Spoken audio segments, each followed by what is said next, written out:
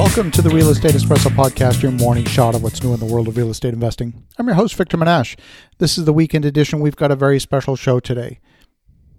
Today's show is an excerpt of a conversation I had with Chuck Sutherland on the Real Estate Experts Summit. On today's show, we're talking about my origin story and how I made the transition from corporate life into the world of real estate investing. Enjoy today's episode with yours truly on the Real Estate Experts Summit. All right, welcome everybody to the second day afternoon session of the Real Estate Experts Summit. Today we're really privileged to have Victor Menashe here on our call. And Victor is a nationally known investor, developer, and investment manager. He's done work in apartments and assisted living, and he'll tell us more about that in a little bit and give us his view of the near future or long-term future in real estate in the United States. He's also the author of the book Magnetic Capital, which I just downloaded in Kindle this morning, and I am going to be anxiously looking to read that. So, Victor, welcome. Great to be here. Awesome.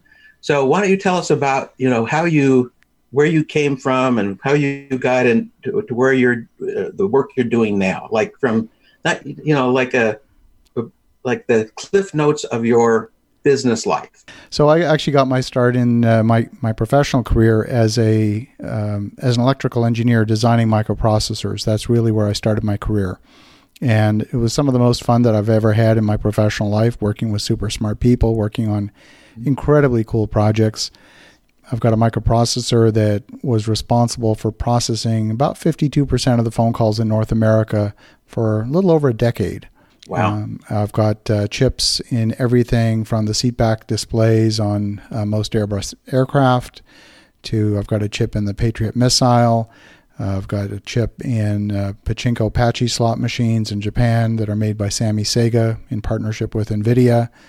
And the list goes on and on. I'm in color printers, storage networks from Hewlett-Packard, all kinds of crazy stuff. And some of the most fun that I had in my life. And yet, at a certain point in my career, I was traveling back and forth to Tokyo every 2 weeks, building a new cellular network there. And it was burning me out physically, emotionally. You know, those 13-hour trips with a 12-hour time zone difference, after a little while, after a couple of years, takes a bit of a toll on the body, and decided to take a bit of a hard left turn in my career and move full-time into the world of real estate investing. And the time, back then was 2010. 2008 had just happened, and I saw really the opportunity of a lifetime to jump into the marketplace. Mm-hmm. So it was a great time. It was hard to make mistakes. We made plenty, made a bunch, but still the market was a little bit more resilient for us, having entered the market at that, best time. And then what have you been working on since then? So we started my career actually investing locally here in Ottawa, Canada. Ottawa is our nation's capital, and saw an opportunity that's not your traditional real estate opportunity. Again, go back 2008, 2009 is when I started this. And we were seeing at that time a steady flow of contractors, parliamentary staff, embassy staff, military officers who would be visiting Ottawa on a medium-term basis. So a 12-month unfurnished lease was useless to them. Airbnb didn't exist at that time. And so we really saw an opportunity to provide fully furnished executive suite rentals that were matched at the price point of their housing allowance. So if you go to an all-suite hotel at $3,500 a month, it was way above the housing allowance. So we figured out what that number was and said, what product can we deliver at that price point that's going to be compelling? And, we simply started buying within walking distance of Parliament, and we were always full. And it was a good business. It wasn't an outstanding business, but it was a good business. That's how I started. Today, we're 90% new construction. We're building multifamily apartment complexes. We're building senior housing. Just finished, and we're partway through lease up on a workforce housing RV park. We do a steady stream of multifamily apartment buildings, and so that's kind of my life today. And where are you? You're investing in the States, I know. So where in the United States, the States, are you investing? We had started in the Chicago market. We're not active in that market any longer. It's been a difficult market for us. It's, I think, a difficult market for a lot of people for a whole host of reasons. So we exited that market a couple of years ago, but we've been very successful in Philadelphia. Again, been doing the majority new construction in that marketplace, and it's been great for us. We've employed a strategy that I coined a bunch of years ago, and we call that strategy buy on the line, move the line. And so, what is the line? The line is that line that exists in virtually every city in America, where on the one side you've got coffee shops, you've got maybe art galleries, you've got people walking their dogs and they take their dog, for a hairdo, and then you go 2 blocks in the other direction and you're in the hood.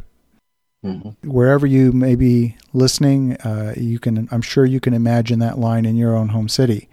So we saw that line and said, you know what? We can buy properties for pennies on the dollar, just on the wrong side of the line, redevelop them. And when we do that, we're going to get rental values that are commensurate with the good neighborhood. We're going to get valuations that are commensurate with the good neighborhood. We didn't expect to get 100 cents on the dollar, but we figured we get 90, 95 cents on the dollar.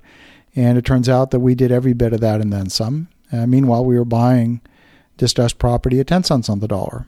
And so that created the conditions for us to create a tremendous amount of value and create an interim exit, where that exit in almost every case was a refi.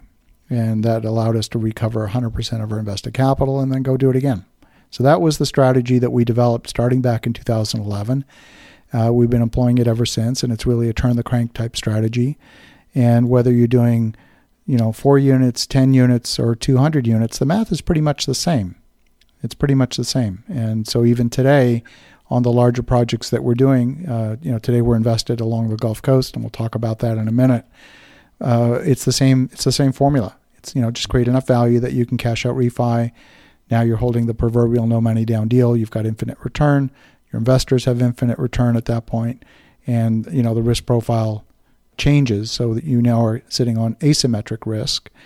And, you flip into non-recourse financing for the permanent financing. And then you're now just operating a money printing machine, which is great. Yeah, it's an awesome strategy. I never thought of it that way. So what are you doing in the Gulf Coast? So there's been a lot of development along the Gulf Coast, and in particular, there's one town that we got turned on to back in 2013, 2014. It's not a household name. They don't have an NFL football team or anything. The town is Lake Charles, Louisiana, and it's just east of the Texas-Louisiana border, just a little bit inland from the Gulf.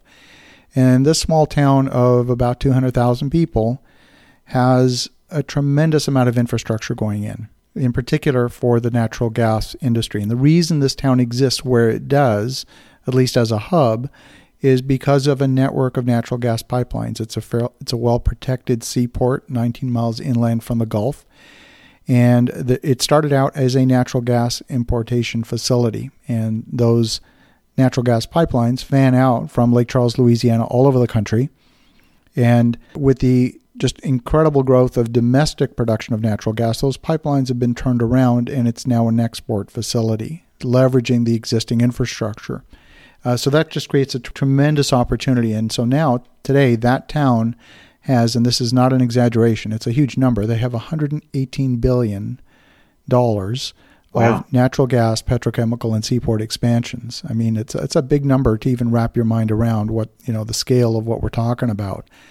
For example, there are liquefied natural gas plants like the Driftwood facility that is about to break ground later this year.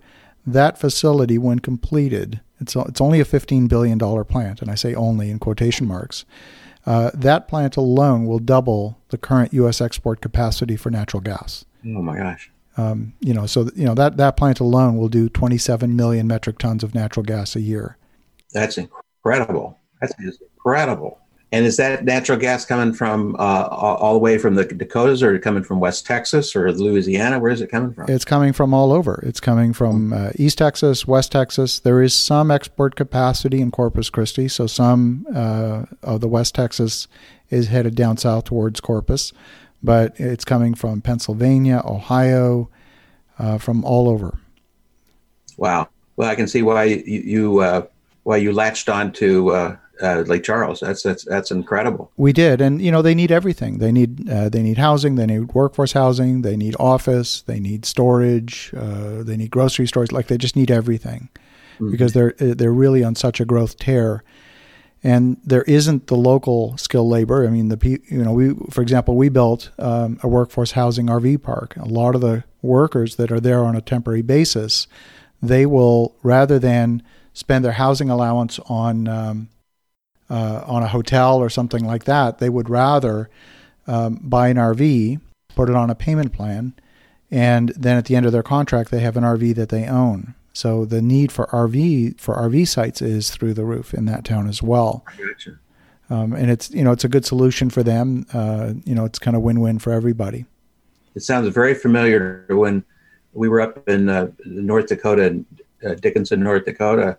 The oil boom hit, and I mean, people were sleeping in the back of their trucks. Yeah. There's such a boom for employment, and everybody's gravitated there. But there was no apartments. There was few hotels.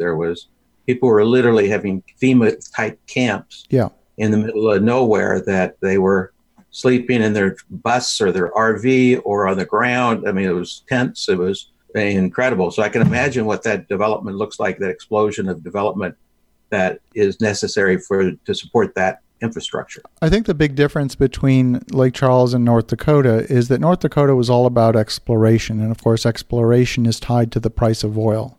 Right. So come in, you drill a bunch of wells, 90 days later, you move on to a different site. So it was very much a transient type situation. Right. These mega plants, we're talking plants that are like 1,200 acres each. I mean, these are soldered into the ground. They're not moving anywhere. And their success spans economic cycles. It's not tied to the price of oil or gas. It's really all about production. It's about distribution. In many cases, natural gas is not a convenient thing to work with. It really isn't. You can't put it in trucks. It's pipeline infrastructure. That's really what you need. Or you've got to compress it 600 to 1 and put it on a ship. Those are your choices. In a lot of cases, what's happening in Lake Charles is they're building production plants, petrochemical plants, that take the natural gas, use that as a raw input to produce finished product. For example, Sasol, a company from South Africa, just completed an $8.5 billion ethane cracker. That's not a household word, but what an ethane cracker is it takes methane, which is natural gas, converts it to ethane, and converts it to ethylene, and then eventually polyethylene. So you're basically making plastic out of natural gas, just using a chemical process.